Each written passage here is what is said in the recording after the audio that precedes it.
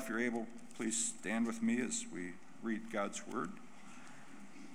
I'll be reading from the ESV, starting in Exodus chapter 4, verse 29, and going through Exodus 5, verse 23. And so it begins. Then Moses and Aaron went and gathered together all the elders of the people of Israel. Aaron spoke all the words that the Lord had spoken to Moses, and did the signs in the sight of the people. And the people believed. And when they heard that the Lord had visited the people of Israel, and that he had seen their affliction, they bowed their heads and worshipped. Afterward, Moses and Aaron went and said to Pharaoh, "Thus says the Lord, the God of Israel, let my people go, that they may hold a feast to me in the wilderness." But Pharaoh said, "Who is the Lord, that I should obey his voice and let Israel go? I do not know the Lord, and moreover, I will not let Israel go." Then they said, "The God of the Hebrews has met with us. Please let us go a 3 days' journey into the wilderness, that we may sacrifice to the Lord our God, lest he fall upon us with pestilence or with the sword." But the king of Egypt said to them, "Moses and Aaron, why do you take the people away from their work? Get back to your burdens." And Pharaoh said, "Behold, the people of the land are now many, and you make them rest from their burdens." The same day Pharaoh commanded the taskmasters of the people and their foremen, "You shall no longer give the people straw to make bricks, as in the past. Let them go and gather straw for themselves. But the number of bricks they made in the past you shall impose on them. You shall by no means reduce it, for they are idle. Therefore they cry, 'Let us go and offer sacrifice to our God.' Let heavier work be laid on the men, that they may labor at it and pay no regard to lying words." So the taskmasters and the foremen of the people went out and said to the people, "Thus says Pharaoh, I will not give you straw. Go and get your straw yourselves, wherever you can find it, but your work will not be reduced in the least." So the people were scattered all through the land of Egypt to gather stubble for straw. The taskmasters were urgent, saying, "Complete your work, your daily task each day, as when there was straw." And the foremen of the people of Israel, whom Pharaoh's taskmasters had set over them, were beaten and were asked, "Why have you not done all your task of making bricks today and yesterday, as in the past?" Then the foreman of the people of Israel came and cried to Pharaoh, "Why do you treat your servants like this? No straw is given to your servants, yet they say to us, 'Make bricks.' And behold, your servants are beaten, but the fault is in your own people." But he said, you are idle. That is why you say, 'Let us go and sacrifice to the Lord.' Now go and work. No straw will be given you, but you must still deliver the same number of bricks." The foreman of the people of Israel saw that they were in trouble when they said, "You shall by no means reduce the number of bricks, your daily task each day." They met Moses and Aaron, who were waiting for them, as they came out from Pharaoh. And they said to them, "The Lord look on you and judge, because you have made us stink in the sight of Pharaoh and his servants, and have put a sword in their hand to kill us." Then Moses turned to the Lord and said, "O Lord, why have you done evil to this people? Why did you ever send me? For since I came to Pharaoh to speak in your name, he has done evil to this people, and you have not delivered your people at all." This is the word of the Lord. Thanks be to God. Thank you, Steve. And on behalf of the pastors, we do feel very appreciated here. Thank you all very much. You know, we live in a metrics-driven age. Almost everything, you think of any institution in which we can participate, almost all of it comes down to some kind of measurable results. That a virtue that many of us go by, really a pragmatic virtue, that is, if it works, work it, and if it doesn't work, stop it. So whether it be, again, in our businesses or even with our sports, we love our analytics, and we say if we're being successful in what we do, then it's going to be reflected in a bottom line. Now, I think that's a very appropriate way to run a business. But the question we have to ask is, what happens when that very American mentality, that mentality of metrics and results, comes into the church. Is this a way to measure? Is there a way to measure whether or not, God is happy with us, and can it be reflected purely in a number? And I think chapter 5 of Exodus is going to give us some warnings and some cautions on doing just that. So by way of reference, what's happening here in Exodus chapter 5? It's a big overview. God's redeeming a people for himself. What the whole history of the world's about. We enter the world saying no thanks to God. We're going to do life on our own. I'd rather not think about God. I'd rather think of myself.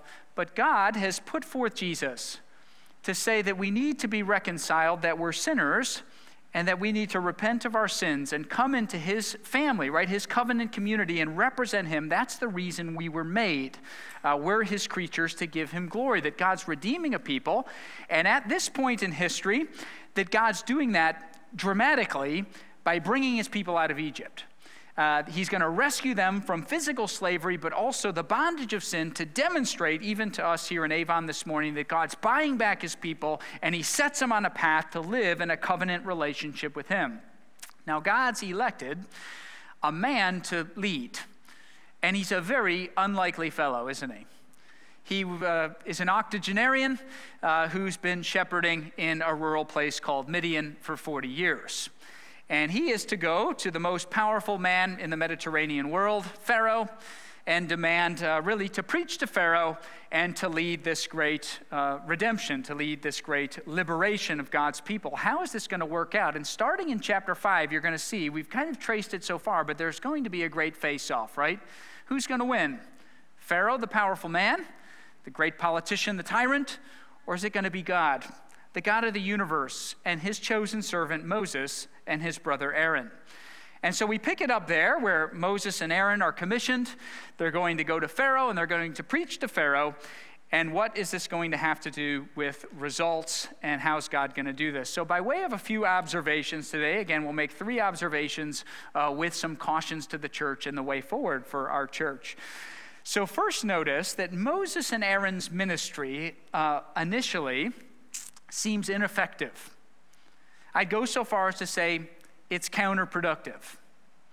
You might even say, actually, what it is, that on the human level, Moses and Aaron go to Pharaoh, and it's an absolute disaster. That they do what God tells them to do, and the whole thing turns to mush. So notice what they ask for, right? What God tells them to ask for initially seems like a very modest request. So chapter 5 and verse 1. They go to Pharaoh, they preach about the Lord and what the Lord wants, and what they want is to allow Pharaoh to go into the wilderness for 3 days to celebrate a feast to their God. Say, that seems fairly reasonable. I mean, at this point, they're not calling to allow all the labor to leave, but they're just saying, can we please go and worship our God for 3 days, probably on Mount Horeb, where God had spoken before. And this is very common, I'm told, in the ancient Near East, where people would worship their gods at these kinds of festivals. So what's going to happen? How's it going to go?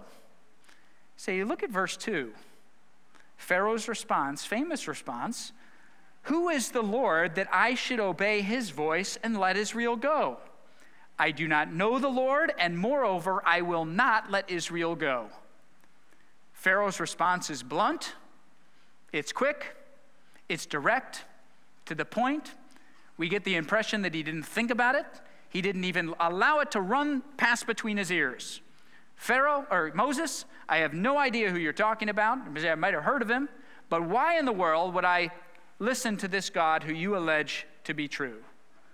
And this, friends, you remember last week is when we talked about the hardening of Pharaoh's heart, God hardening his heart. Can you see the way God's done it? He's withheld his mercy and his grace from Pharaoh, and Pharaoh is doing what Pharaoh wants to do.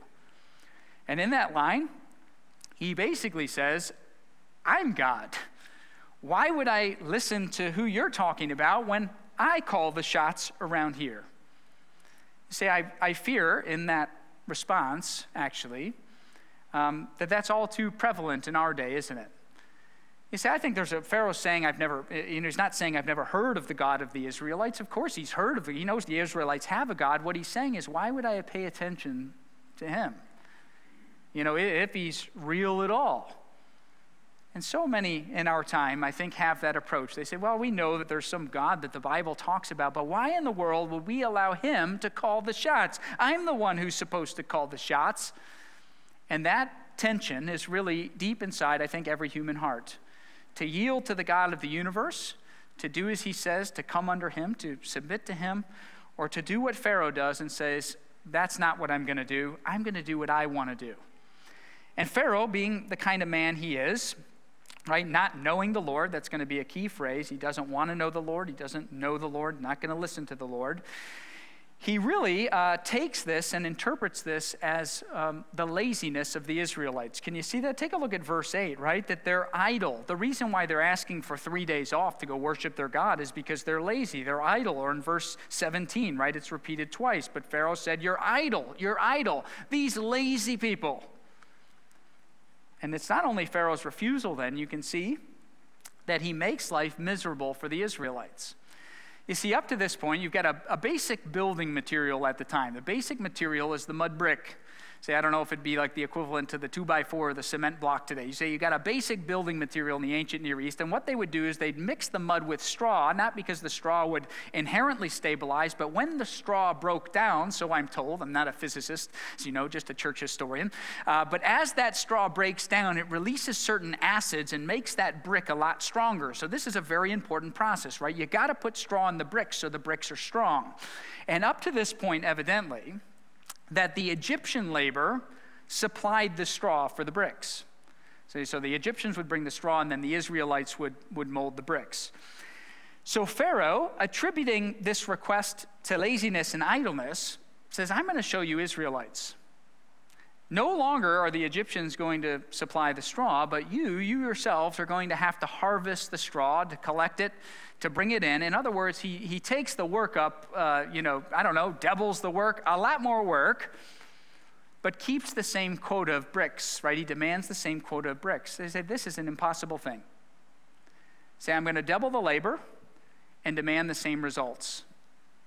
And you think about, we'll pause here, and I think it's important to look at this, how much the Bible teaches us about leadership principles. And I know many in our congregation, in the way God has, in this church body, many of you lead a lot of people. You say, you notice, it feels like more weeks than not, I'm talking about, leadership principles out of Scripture.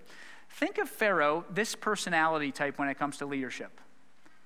There's a couple things he doesn't at all value, right? He clearly doesn't value rest or the freedom of conscience to worship a God of your choosing, but rather is going to attribute a request like this to the laziness of his people, and he's going to respond by making life miserable for them. In other words, Pharaoh is this all too familiar controlling type of authority figure, isn't it? It's going to be on my terms.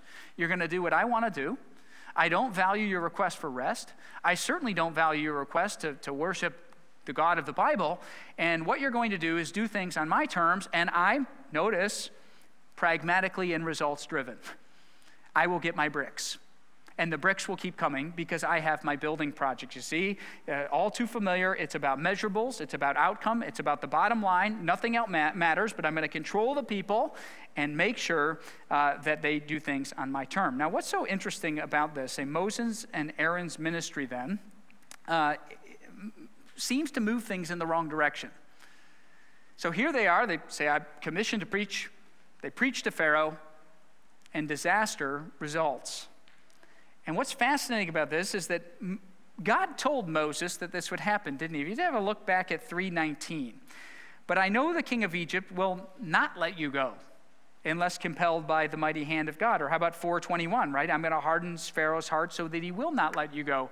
God told told Moses, you're going to preach, and the preaching's going to be a failure, and yet this is still so hard on God's servants.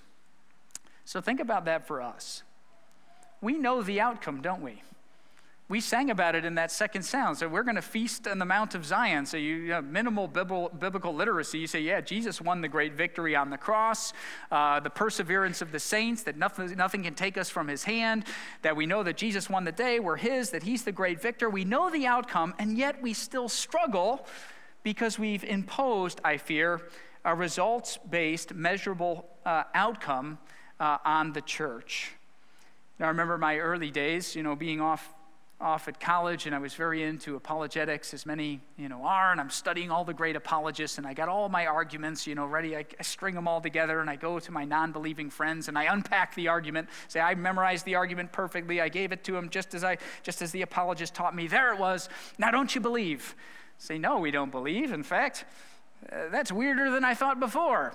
And you say, what happened there? I thought that if I was clever enough and crafty enough and was able to do just the right things, that all would be, there'd be a positive outcome. You say, not so in God's economy.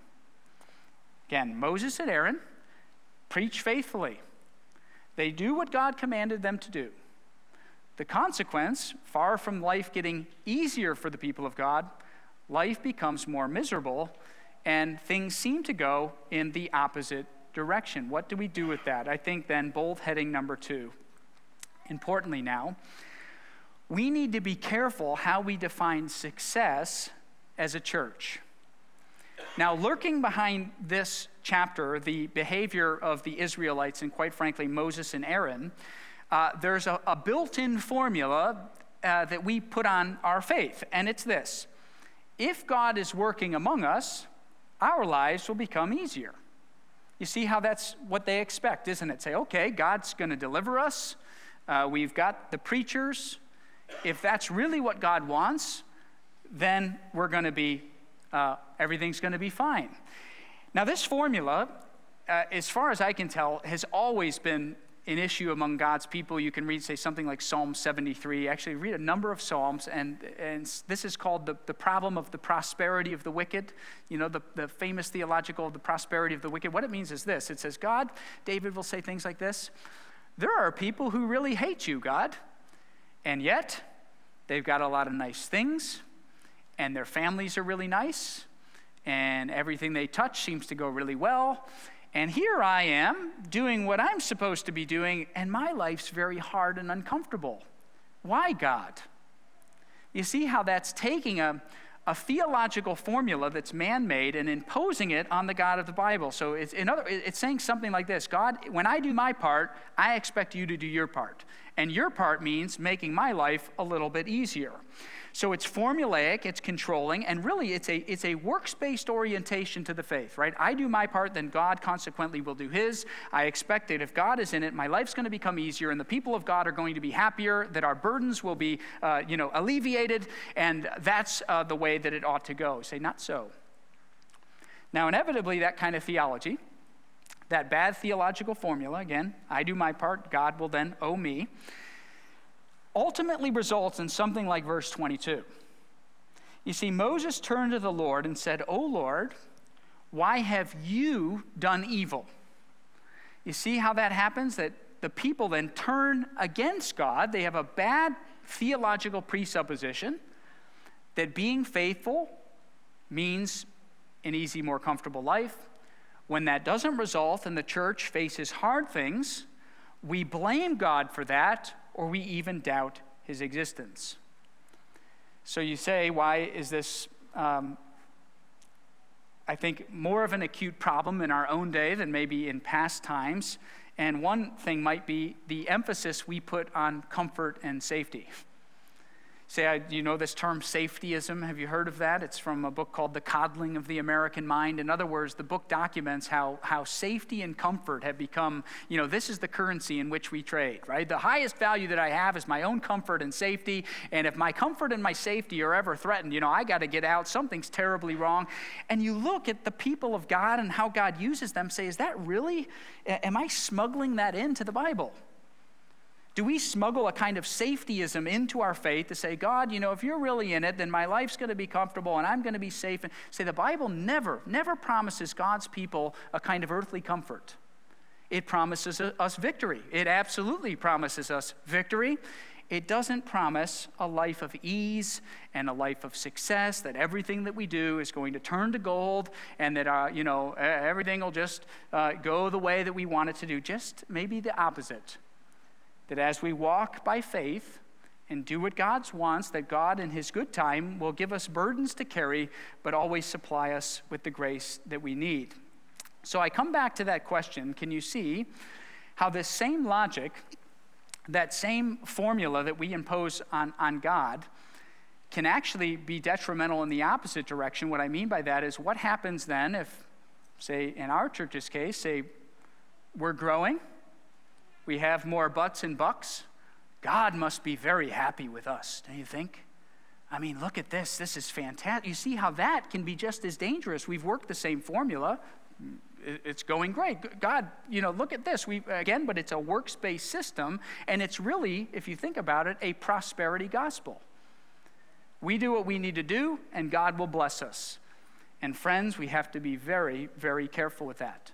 Because you have an example in Exodus chapter 5 of the preachers being faithful and life becoming a lot harder. And quite frankly, this could be the case for us in the future. We're not promised comfort. We're not promised ease. We're promised victory, and we're promised that God will give us grace to sustain us through whatever we face. So I think that's the appropriate orientation for the church, right? The orientation for the church isn't around metrics or analytics or growth. The appropriate orientation for the church is settling under the grace of God and channeling the highs and lows as God would supply, which I think brings us then to our third bold heading. So notice the moves that we've made. Moses and Aaron's ministry is counterproductive. It, on the human level, moves things in the wrong direction. People are less well off physically. So that might tell us that we need to be careful how we define success as a church and think more about health and honoring Jesus and talking more of his grace and channeling whatever would come our way. That might be a better mental orientation. And then thirdly, what Moses in particular teaches us is that we need to maintain balance in times of praise and in times of blame, times of praise or times of criticism. Notice how chapter 4 ends. You see that? So here, this is what you'd call a spiritual high.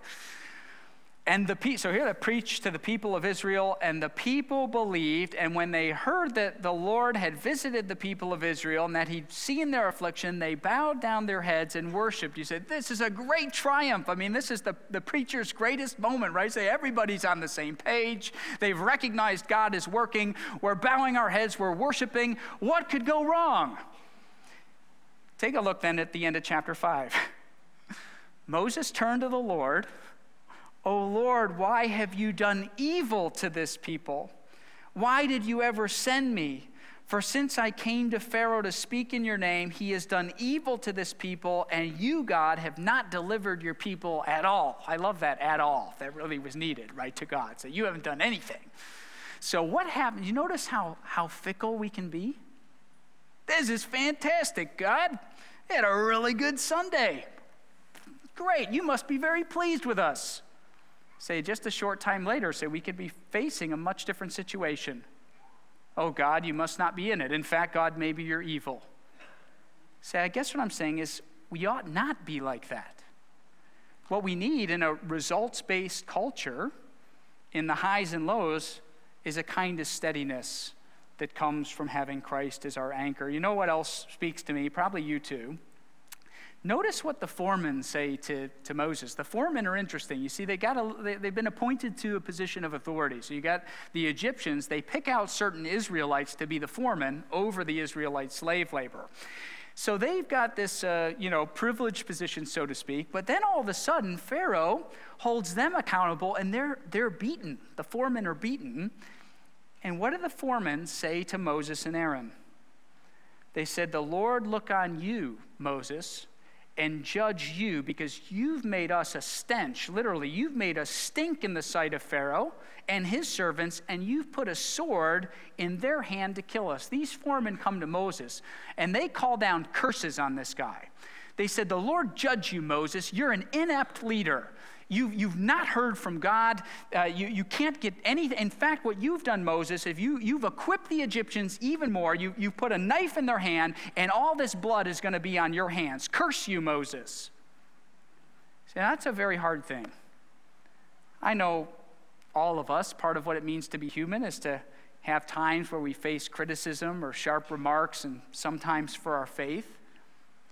And I just have you think about Moses here, right? The spiritual high, he's got the signs. He was given the signs. He's got this amazing calling. God supplied him with what he needs. He's given him an audience of Pharaoh, so there's a lot of good things. But then here are some very, very hard things. How do you stay steady in that high and that low? You see, Moses is really rattled, isn't he? You see what he wants to do there, verse 22. I say no other way than to say it like this in our language, that he wants to quit. I'm done. I don't want the burden of the ministry anymore. I don't want this calling anymore. I thought that if I preached that my life was going to be easy. I thought that if I was a Christian and I represented God in the marketplace and did family devotions with my family, come on, God, this last month I've really made an effort to do family devotions and my life's not getting easier. Why are you doing this to me? Say, that's what Moses is reasoning. And we can see, and especially we'll see next week, how that is not good reasoning, right? That God's timing, right? He's going to use this to his glory, that he will supply Moses with all that he needs to do this task. I'm going to leave you with two examples on this idea.